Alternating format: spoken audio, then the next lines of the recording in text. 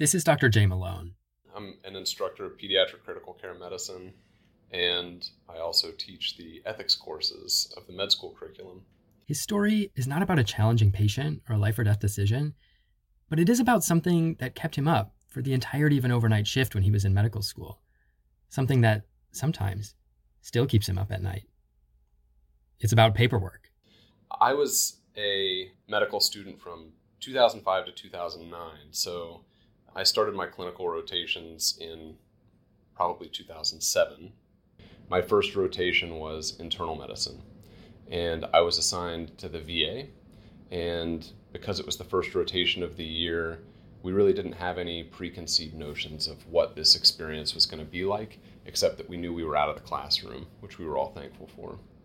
So we showed up day one, a few hours too early, wearing a little bit too nice of clothing, with a brand new starched white, pressed, short white coat, with the pockets just packed full of different supplies and stethoscope and hammers and instruments to do a neurologic exam that we didn't know how to use yet, and the ophthalmoscope and otoscope that someone had sold us in the lobby on day one of medical school.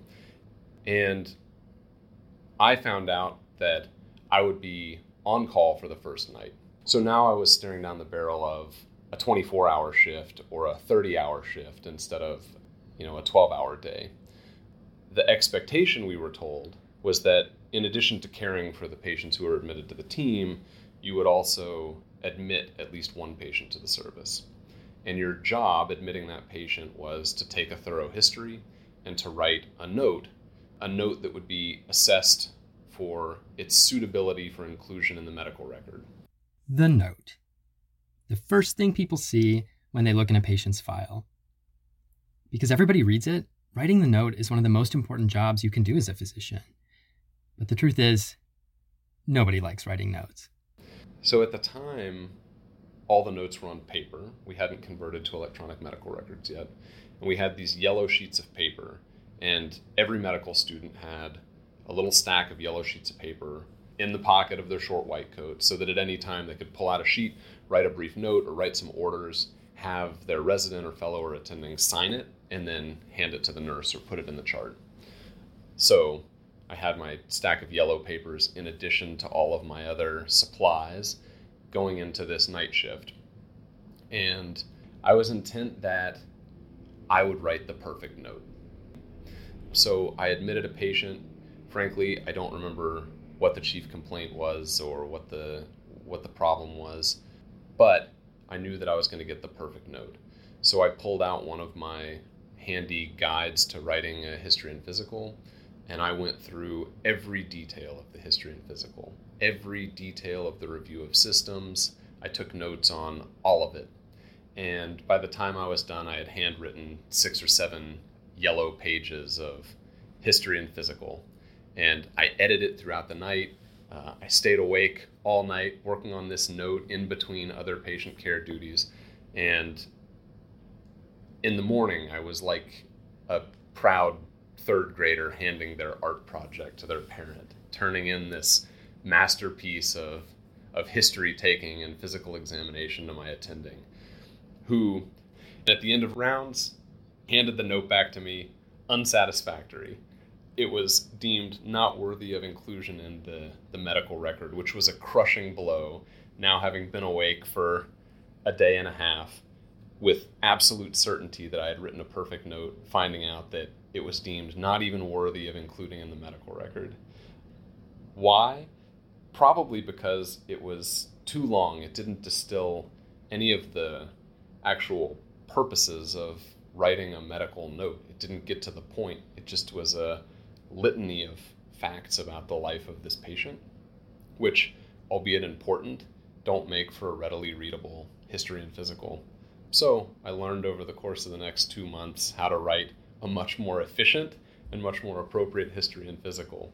But my first try out of the gate was an abject failure. I'm still sometimes reminded of the first note that I wrote as a clinical medical student when I read notes from trainees.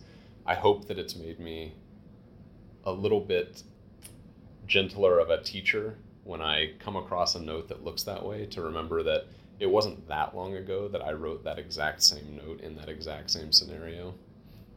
So here's the question. After all these years of working and teaching, has he ever found what he was looking for on that first night in the hospital? Has he ever seen the perfect note? I don't think the perfect note exists, and I often notice that even immediately after I've written a note now, something will have changed about the patient that makes something that I said in the note inaccurate in the present moment. But the note is a snapshot in time. So if I write a note on Monday morning, maybe many of the details have changed by Tuesday morning.